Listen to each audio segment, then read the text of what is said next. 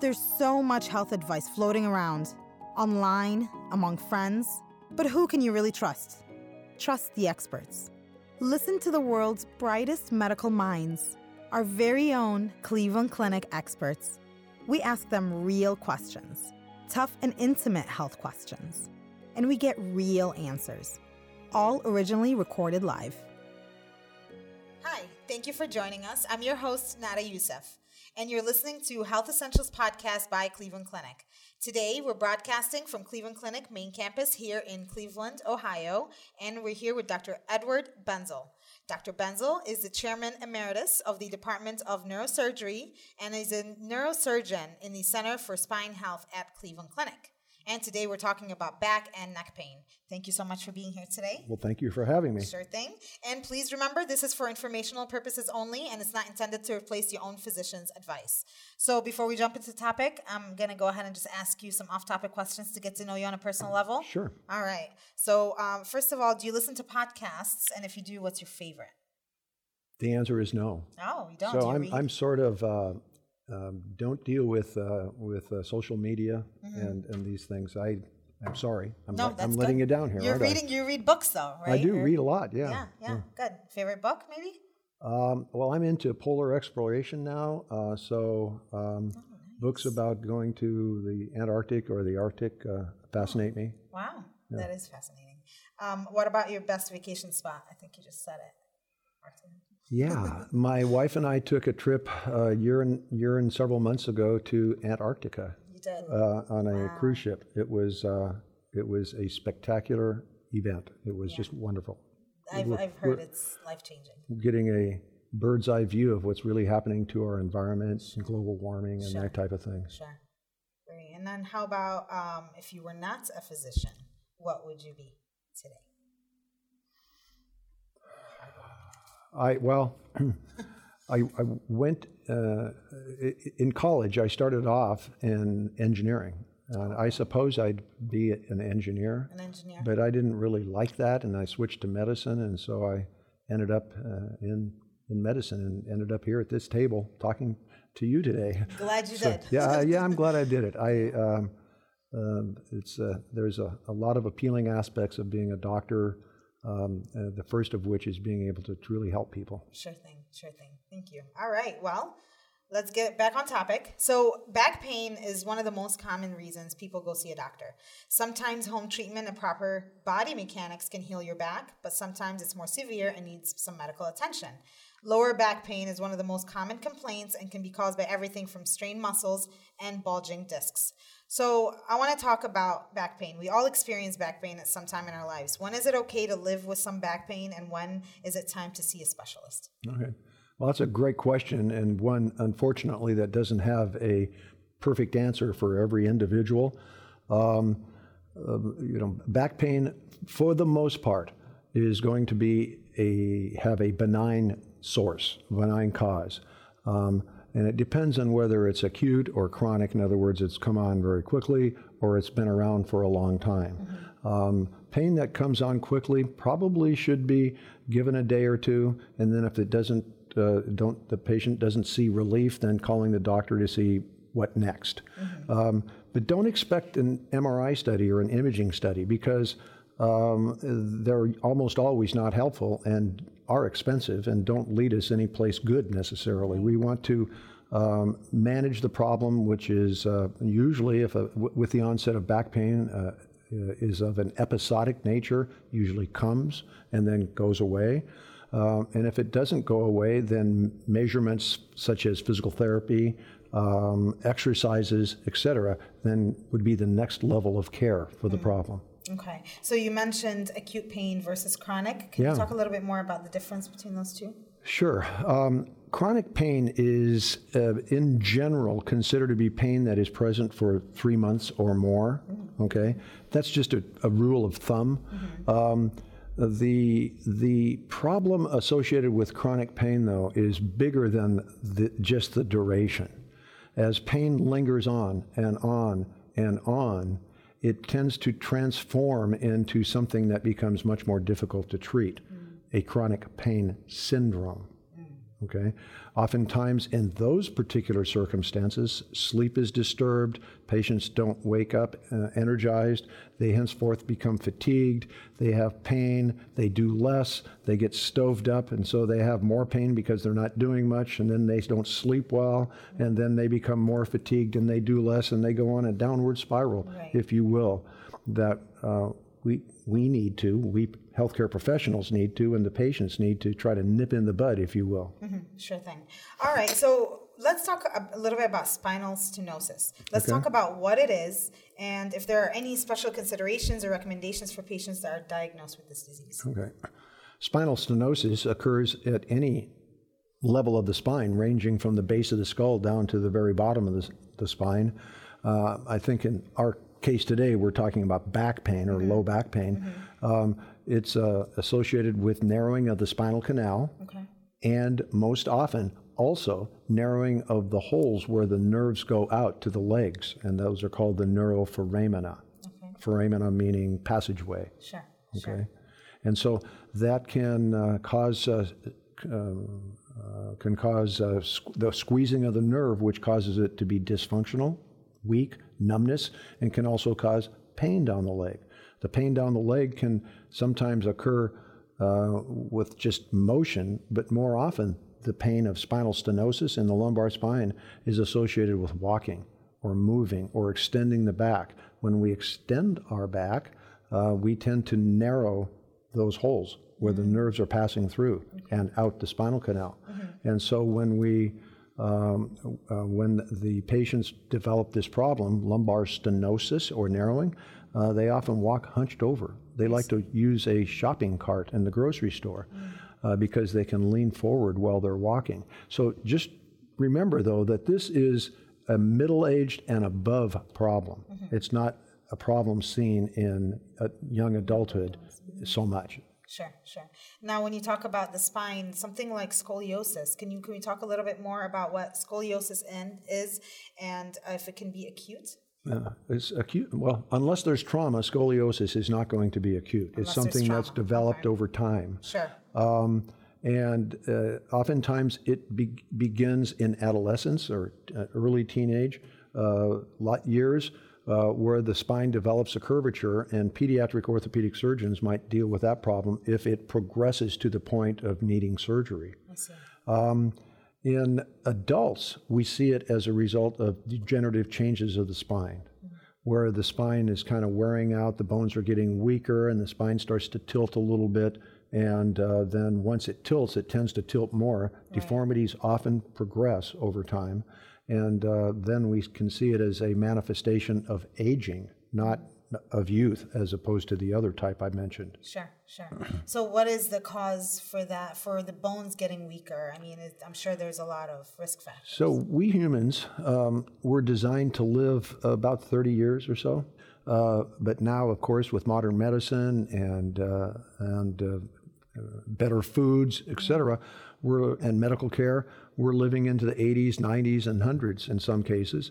And the bones keep wearing out. The discs between the bones keep wearing out. And so the aging process, which wasn't relevant to somebody who dies when they're 30 or 40, becomes very relevant to somebody who lives into their 70s, 80s, 90s, 100, because the process continues.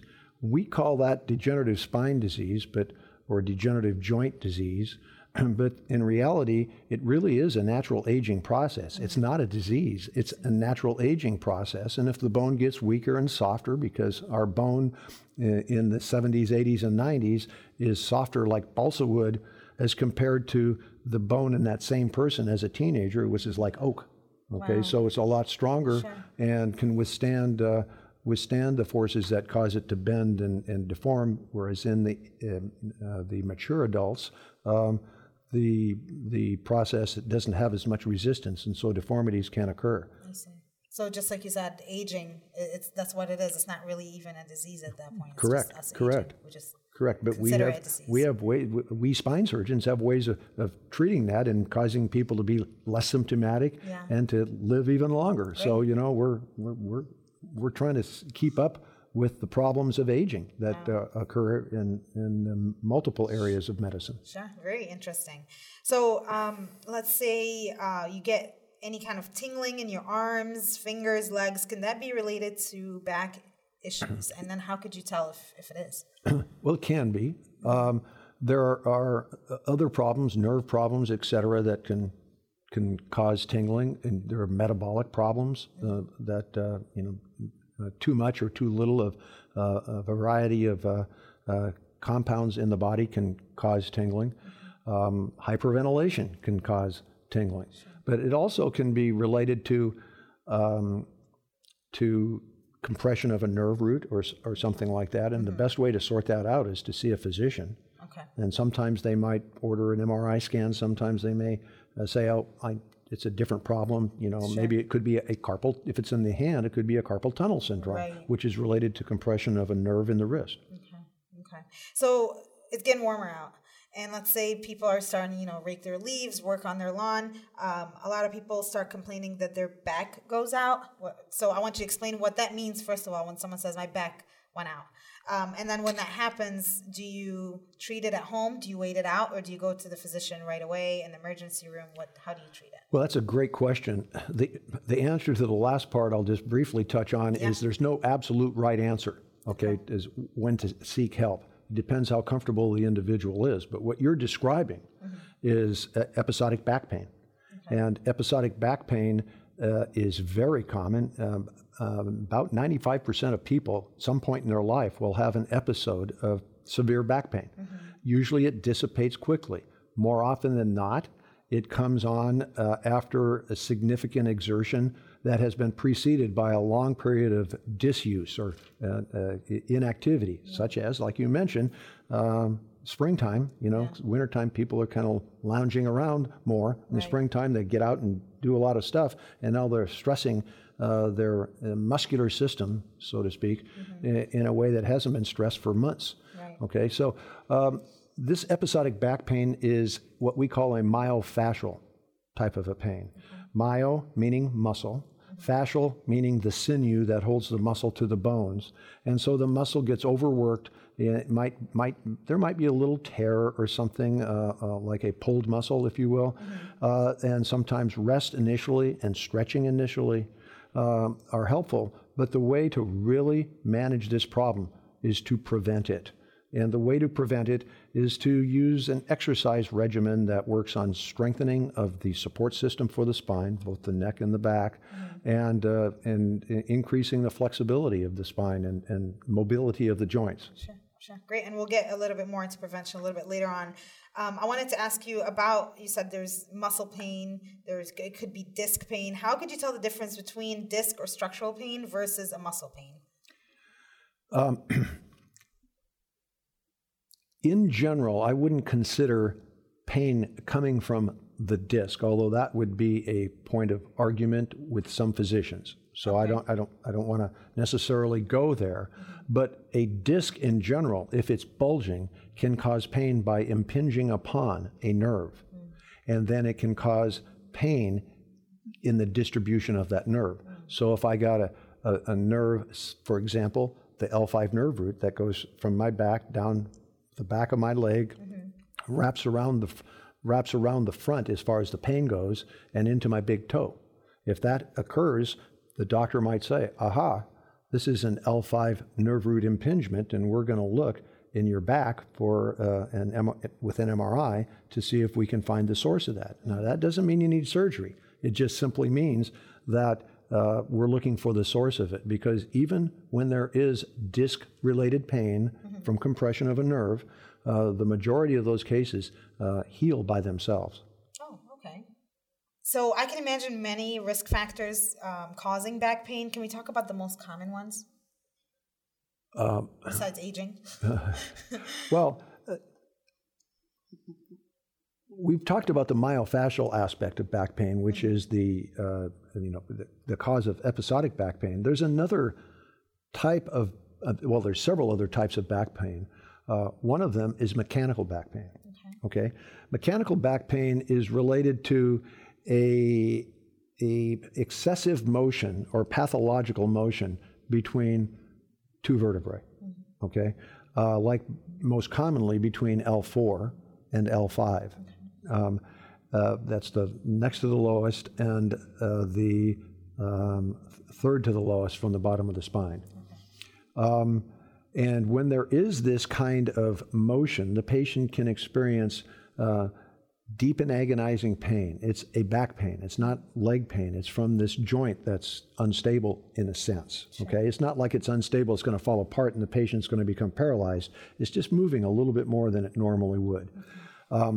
So this deep and agonizing pain that the patient experiences is worsened by activity and improved by inactivity or unloading the spine, sitting in a position. So the patient can usually find a position of relative comfort, but with activity, walking, standing, stooping, the pain often is worsened. Now that is a type of pain that can respond to aggressive exercise program to strengthen the support system, that's stabilizing the spine, and sometimes surgery. I would caution that it should be rarely surgery, but sometimes surgery can help that kind of pain. Right. And then there's chronic pain and the chronic pain syndrome. With this group of people, and it's very common, the pain is may or may not have had an origin in the actual anatomy of the spine or the spine proper, but it could have. But now it's taken on a life of its own. Right. Okay? The patient doesn't, as I mentioned earlier, the patient doesn't sleep well. They become fatigued, and they may be on opiates or narcotic medications, which make the pain worse, not better in the long run. Okay. There is a relatively common phenomenon called opiate-induced hyperalgesia, which means that the opiates, when used on a chronic basis, actually cause a worsening of the pain syndrome. So these patients need a lot more, need much more intervention. Sure. And in dealing with the, not just the bio or biomechanical or biological aspect of pain, but also the psychosocial aspect of pain, biopsychosocial aspect of pain. Pain is an experience. And it's a negative experience for people. But we all know that we can amplify our pain or we can minimize our pain. And patients with a chronic pain syndrome often are in a hole and they can't get out of it by themselves. They need help. Yeah, definitely see a specialist. Well, many patients seek the advice of multiple healthcare professionals, receive conflicting opinions, and which can be confusing and stressful to the patient. So I want to talk about the multidisciplinary approach that we have, like the Back on Track program, where you can partner with other needed specialists and improve your outcome.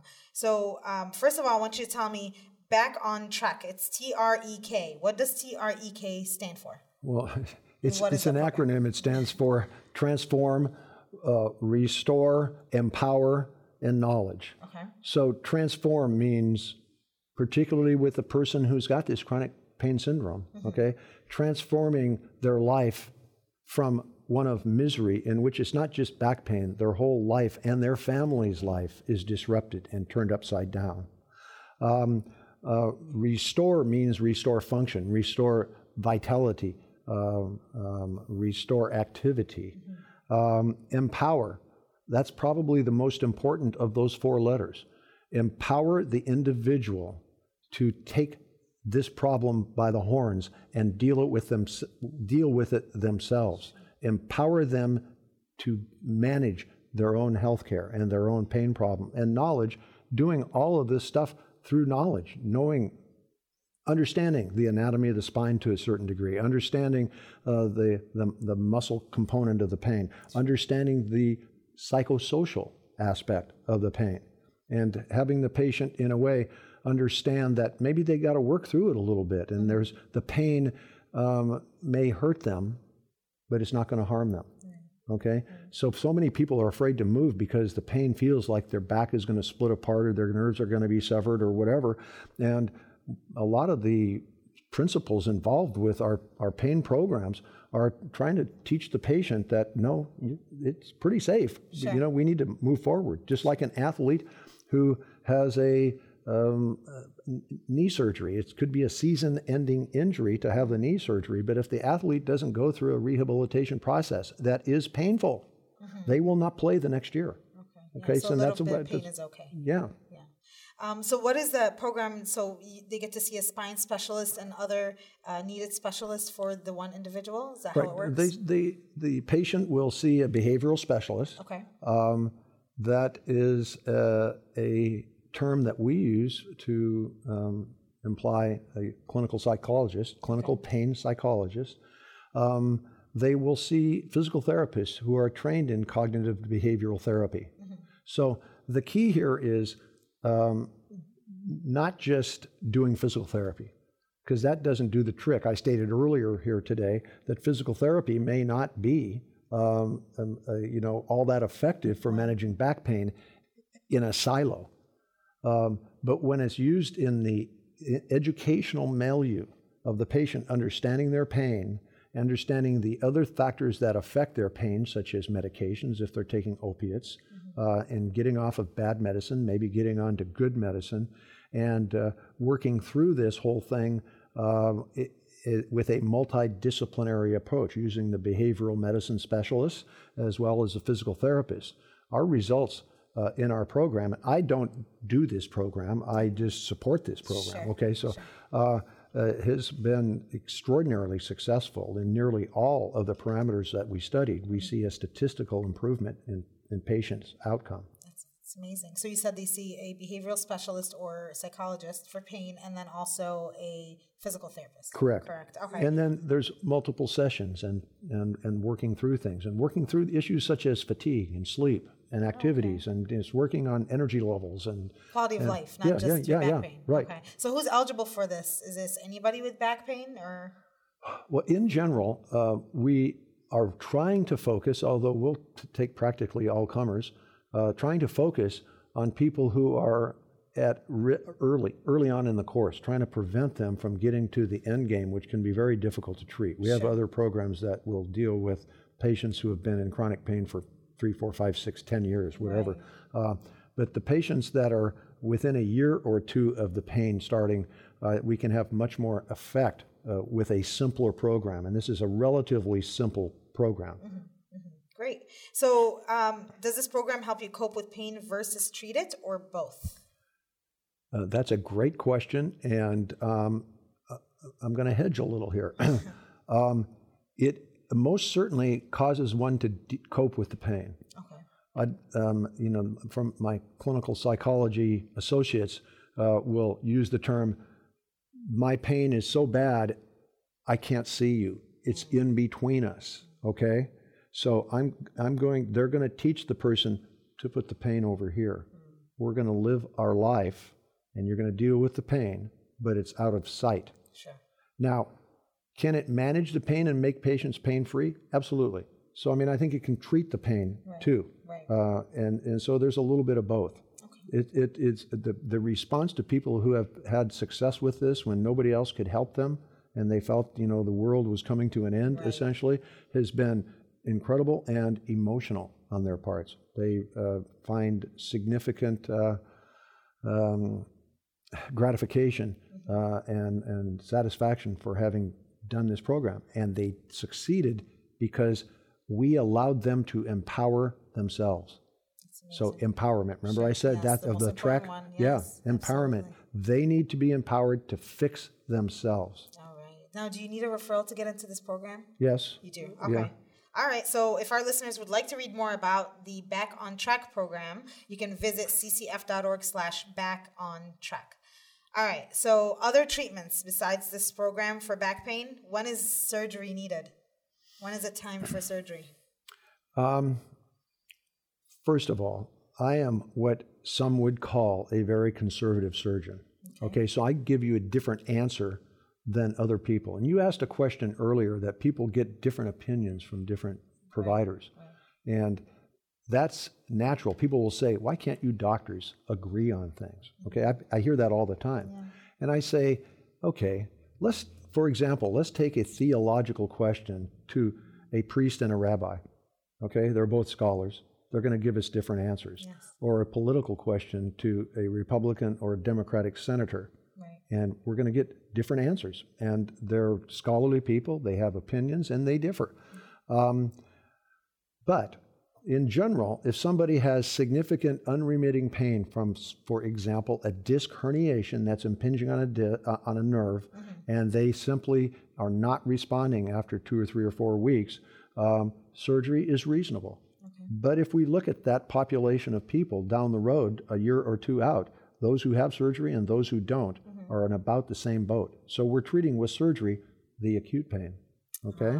But what you don't want to have happen in that person is for the pain to go on and on and on and turn into a chronic pain problem. Right. On the other side of the coin, a person could have surgery for their spine problem and end up with some sort of a scarring or complications. And there are so many people who have had multiple spine operations and are and remain very unhappy campers. Sure. And so we need to be very selective, I think, with surgery. So nerve compression. I mentioned neurogenic claudication. The patient can't walk very far. The older patient who has stenosis of the spine. But there are medications that can help with this too. And patients should ask their doctor if they could try a medication that we call membrane stabilizers. Would that be appropriate? And that an example of that would be gabapentin.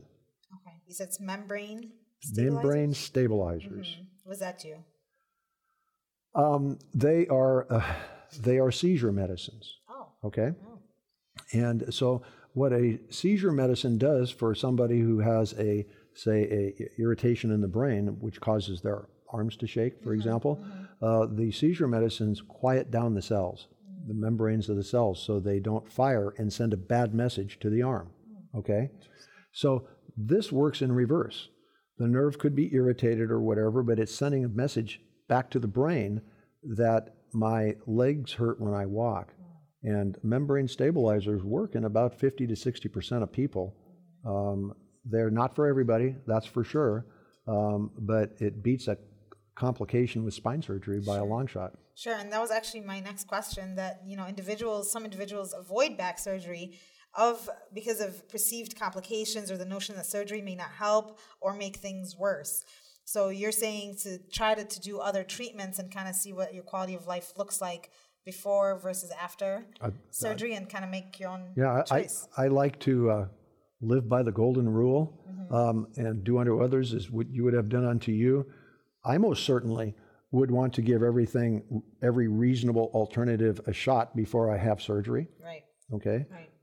But you would be surprised at the other end of the spectrum, how many people want surgery and do not want trying conservative or other strategies. Sure.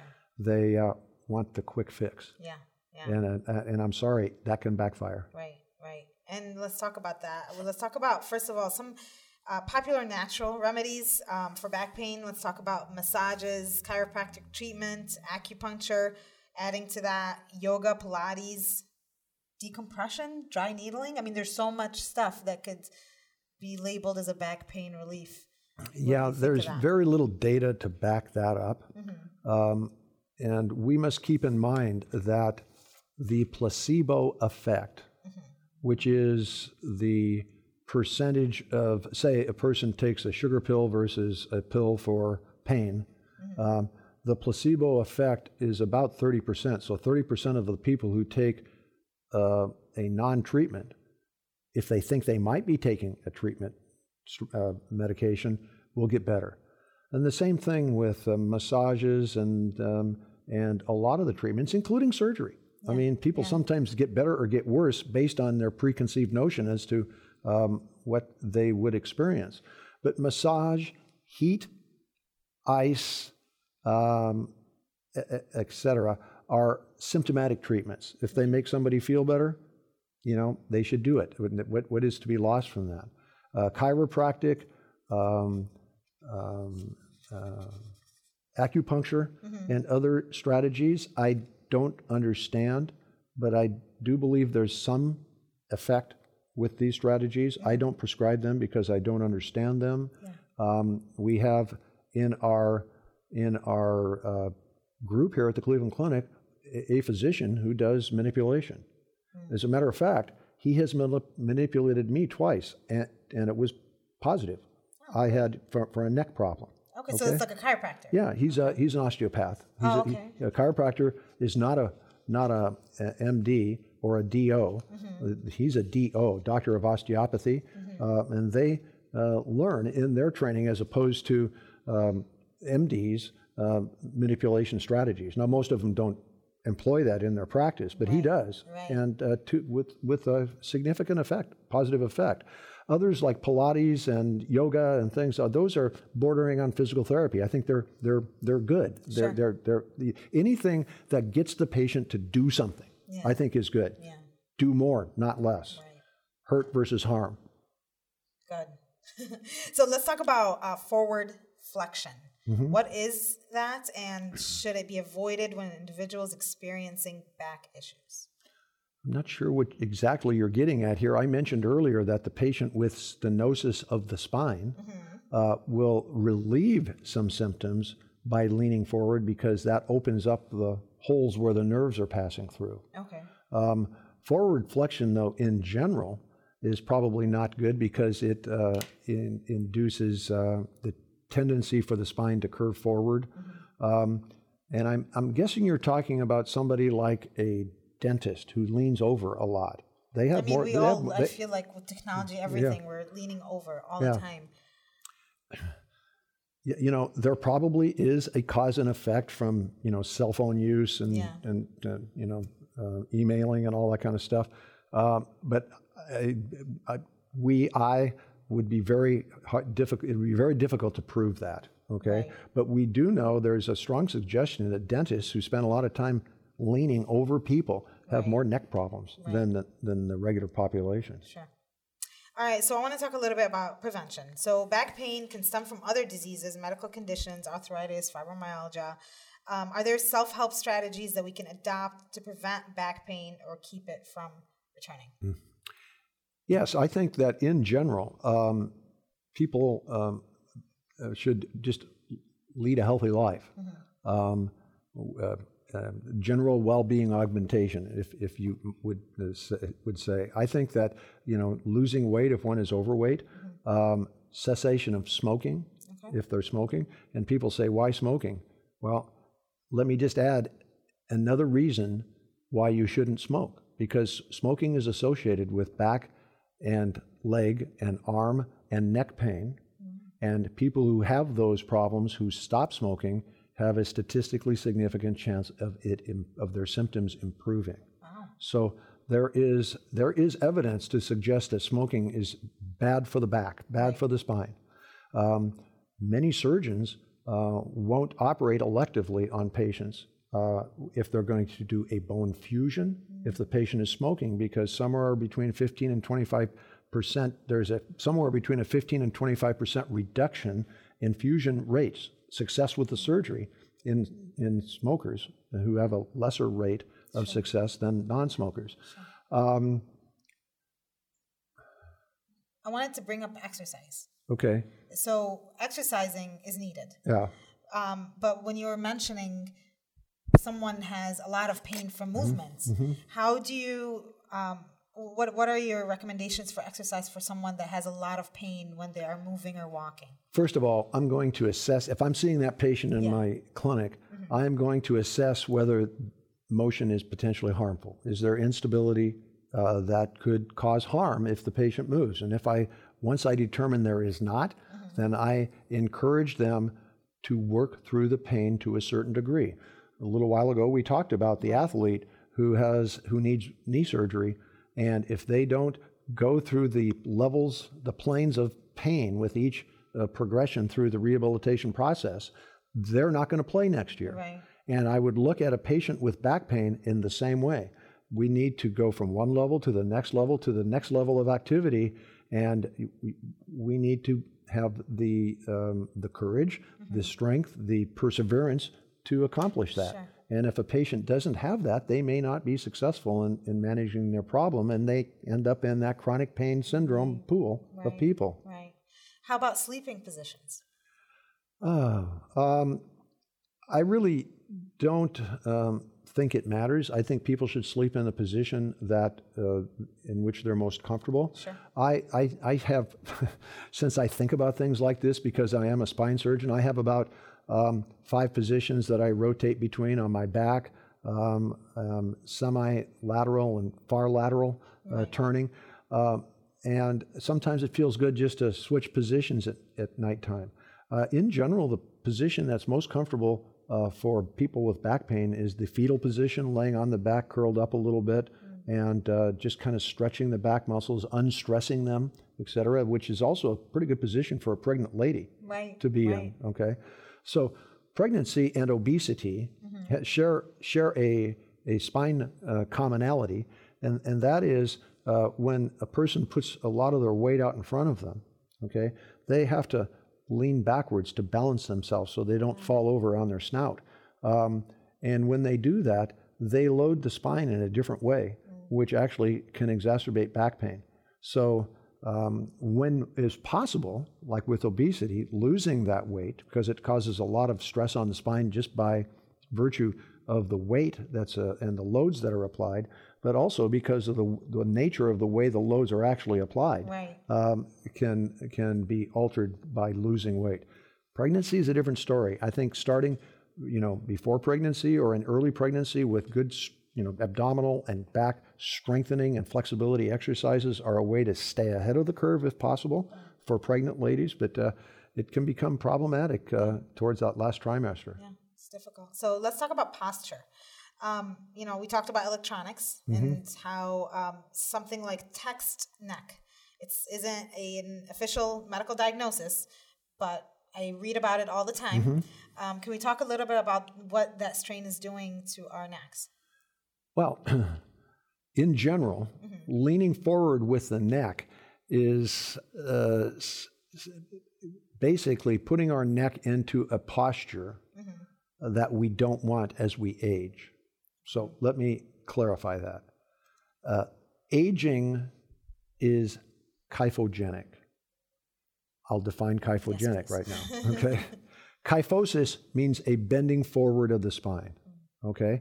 So you look at somebody when they're 20, they stand in the military position, the head is roughly over the bottom of the neck, which is roughly over the bottom of the spine, okay? The spine has an S-shaped curve to it, so all those points meet. As that average person matures through middle life and into early and later adulthood, they tend to lean forward in both the neck and the low back region. Okay, as they lean forward, it puts more and more stress on the spine, and the spine, the muscles that are supporting the spine will then try to bring things back up, but they can't because the bones have developed arthritic changes, and sometimes they just won't go back into that extended normal posture. This happens over years, over decades, okay? So a good way to initiate that process would be to spend all your life doing this, and or I don't know how many hours a day does the aggressive texter do that? Maybe 2 or 3 hours, okay? Yeah, that's a lot of time. You talked about sleeping posture. One thing I didn't mention is too many pillows are not good either. And you should have a pillow on the side of your head if you're leaning, so your head doesn't go like this when you're sleeping. But you shouldn't have a lot of pillows underneath your head so you're sitting like this when you're sleeping, because that does the same thing as doing the text thing. So now you got 2 hours at night with too many pillows, 2 or 3 hours in the daytime with texting, and that person is setting themselves up for the potential of having a lot of neck problems later in their life. Okay, so are there products that you can purchase that you can help with your posture? Because I know there's things at work that you can put on a chair to keep your back straight. Are there things like that you recommend? No, and I'm sure a lot of people will swear by this strategy or that strategy, but again, show me the data. Yeah, okay. Right. I think just being cognizant of posture is very important. I struggle with that because I tend to lean forward and be slumpy. So I try to focus on that. Any tool that forces you back into position is actually going to make your muscles weaker. But if you have something on your chair that causes you to lean backwards further, that could be good, but not necessarily because of the pillow, but because it's reminding you every time you sit down, oh yeah, I got to be cognizant of my posture. So I'm going to sit up straight. Sure. Okay. All right. Now I have a question about myself. I crack my back a lot. How do you do that? Daily. I twist. I twist from side to side and it cracks my back. Okay. It doesn't feel bad. It feels good. I don't know if I'm messing up my back. Is this a good thing? Should I stop? What do you think? That's called crepitus, okay, which means it's sort of like cracking your knuckles. Yes. Okay. It is not good or bad by and large. There may be specialists who will say, I'm crazy for saying this, but I don't think it's bad or good. I was actually, now that you bring this up, I was treated by a chiropractor when I was 16 years old because I was working on a farm throwing hay bales around, and I, in quotes, threw out my back at age 16. Wow. And my mother took me to the chiropractor, which is about 40 miles away, in our old 54 Bel Air Chevy, and I felt every bump in the road. It was exceedingly painful. So I get into the chiropractor's room. He puts me on his side on the table, and he manipulates my hip and my shoulders and then does a quick motion. And it was like I felt every bone in my body pop all the way down, and my pain went away. So you go figure. I don't know what happened there, but I know that popping was good for me. Okay. Good. Because that's what it feels. It feels sometimes like my back is stiff, and if I do that, I feel better. But I always hear the cracking your knuckles. I wouldn't worry about it. Okay, good. All right, so I want to talk about something like shoes. Can shoes be a reason for back pain? It's another one of these things. You got to buy an expensive bed with a bunch of numbers on it. You've got to use certain pillows. You got to use shoes that are designed to make your back better. Yeah. Well, I'm not sure. I think whatever is most comfortable is what you should wear. I would caution against, particularly if a person has back problems, against high heels, because it puts the spine and the entire body into a position of significant deviance from normal. Sure. So is there a proper way of someone, like, let's say, prevention, stretching your back? Is stretching your back something that you should do daily so you can make sure that you have a good posture, that you're not having any issues? And what is the best way to stretch your back? Well, I do a couple of exercises for my back. I lay on a carpeted floor, in my case, on a throw rug in the bathroom before I shower in the morning, and I'll push on the floor and let my back sag. That stretches it in the extended position. Okay. And then I will go down as far as I can and touch my toes. Okay. Or if I can't, if a person doesn't have that much flexibility, they might go down and be 3 or 4 inches from the floor. Right. Or another person may be able to palm the floor. Okay. So we need to work within reason there. Sure. But unless there is an acute herniated disc or some other problem that the patient knows about, these things are good, but they should never bounce. In other words, bounce down and try to touch the floor.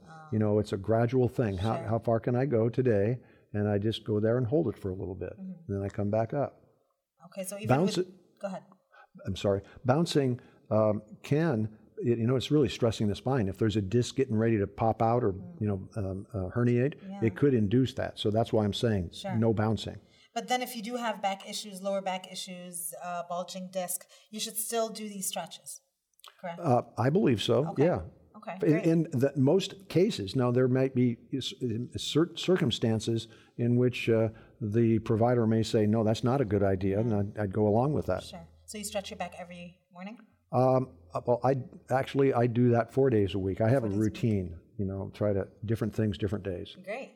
Definitely like to hear that. And then, and people ask me, why are you doing all these things? You don't have back or neck pain. And I said, bingo. Yeah, exactly. Because I have had episodic back pain in the past, and I said, I got into this routine, and it's been a good routine so far. As I age further, or let me rephrase that, as I mature further, I may need to do more because the person who ages needs to work harder and harder and harder at staying ahead of the curve. Sure thing. Yeah, you're doing all the right things. How about hydration? Can hydration affect disc health? In general, no. The disc is sort of hydrated. It is hydrated in youth and in early adult life through a mechanism of compressing and relaxation, compressing and relaxation, basically sucking water into the disc because there's no blood vessels that go into the disc. Okay. But hydration in general is just good for us. I mean, we should all drink, multiple glasses of water a day and whatever else to stay hydrated. Sure. But it doesn't have any major effect on spine and spine care. Okay, good to know. So I want to talk a little bit about physical therapy, but first, what is a McKenzie method? And do you recommend this for a patient that's suffering with back issues? Yeah. There's various strategies of physical therapy, and they're sort of like religions, okay? So people believe in one strategy versus another strategy, so I have to be careful here. Yeah. But we in general support, and there's like the Williams method, the McKenzie method. We in general here at the clinic support the McKenzie strategies, which focus on extending the spine. And so it's a little bit of a different strategy than others, but extending the spine, causing more posture related improvements, et cetera, but also putting the spine back into a normal alignment so that the posture is better and the pain is better. And there is some thought that if there's a disc bulge with the McKenzie therapies, that some of the discs can be caused to move back into their normal position. I'm not sure that's true, but by and large, patients in our experience do best with McKenzie physical therapy. Okay, and that could be implemented in the Back on Track program? Yes, they would use that as one of their tools, just one of their tools. One of their many. Yeah, one of their many. Right. Excellent. Well, that's all I've got for you today, unless you have something else you want to talk about. This has been an enlightening session for me, and I thank you for this wonderful conversation. You made me think, okay, and asked great questions. If I had one recommendation for people, is that be leery of surgery, be appropriately cautious. I have estimated that we do 2 or 3 times as much spine surgery as we should be doing in the United States. And there's a lot of people that are hurt very badly by having one, then another spine surgery. So I would seek providers that provide a multidisciplinary approach to the problem, that listen and take things seriously that you say, and that don't think surgery first. Surgery first is, in general, not the right way to go about at least pain of spinal origin. Sure. Well, thank you. It's been a pleasure. Thank you so much for stopping in today. Thank you. Thank you. And if you would like to make an appointment with the Center of Spine Health, please call 216-636-5860. Or for more information, you can go to clevelandclinic.org/spine. And thanks again for our listeners for joining us today. If you would like to listen to more of our Health Essentials podcasts from Cleveland Clinic experts, make sure you go to clevelandclinic.org/HE podcast, or you can subscribe on iTunes. And for more health tips, news, and information, make sure you're following us on Facebook, Twitter, Snapchat, and Instagram at Cleveland Clinic, just one word. Thank you. We'll see you again next time. This concludes this Cleveland Clinic Health Essentials podcast. Thank you for listening. Join us again soon.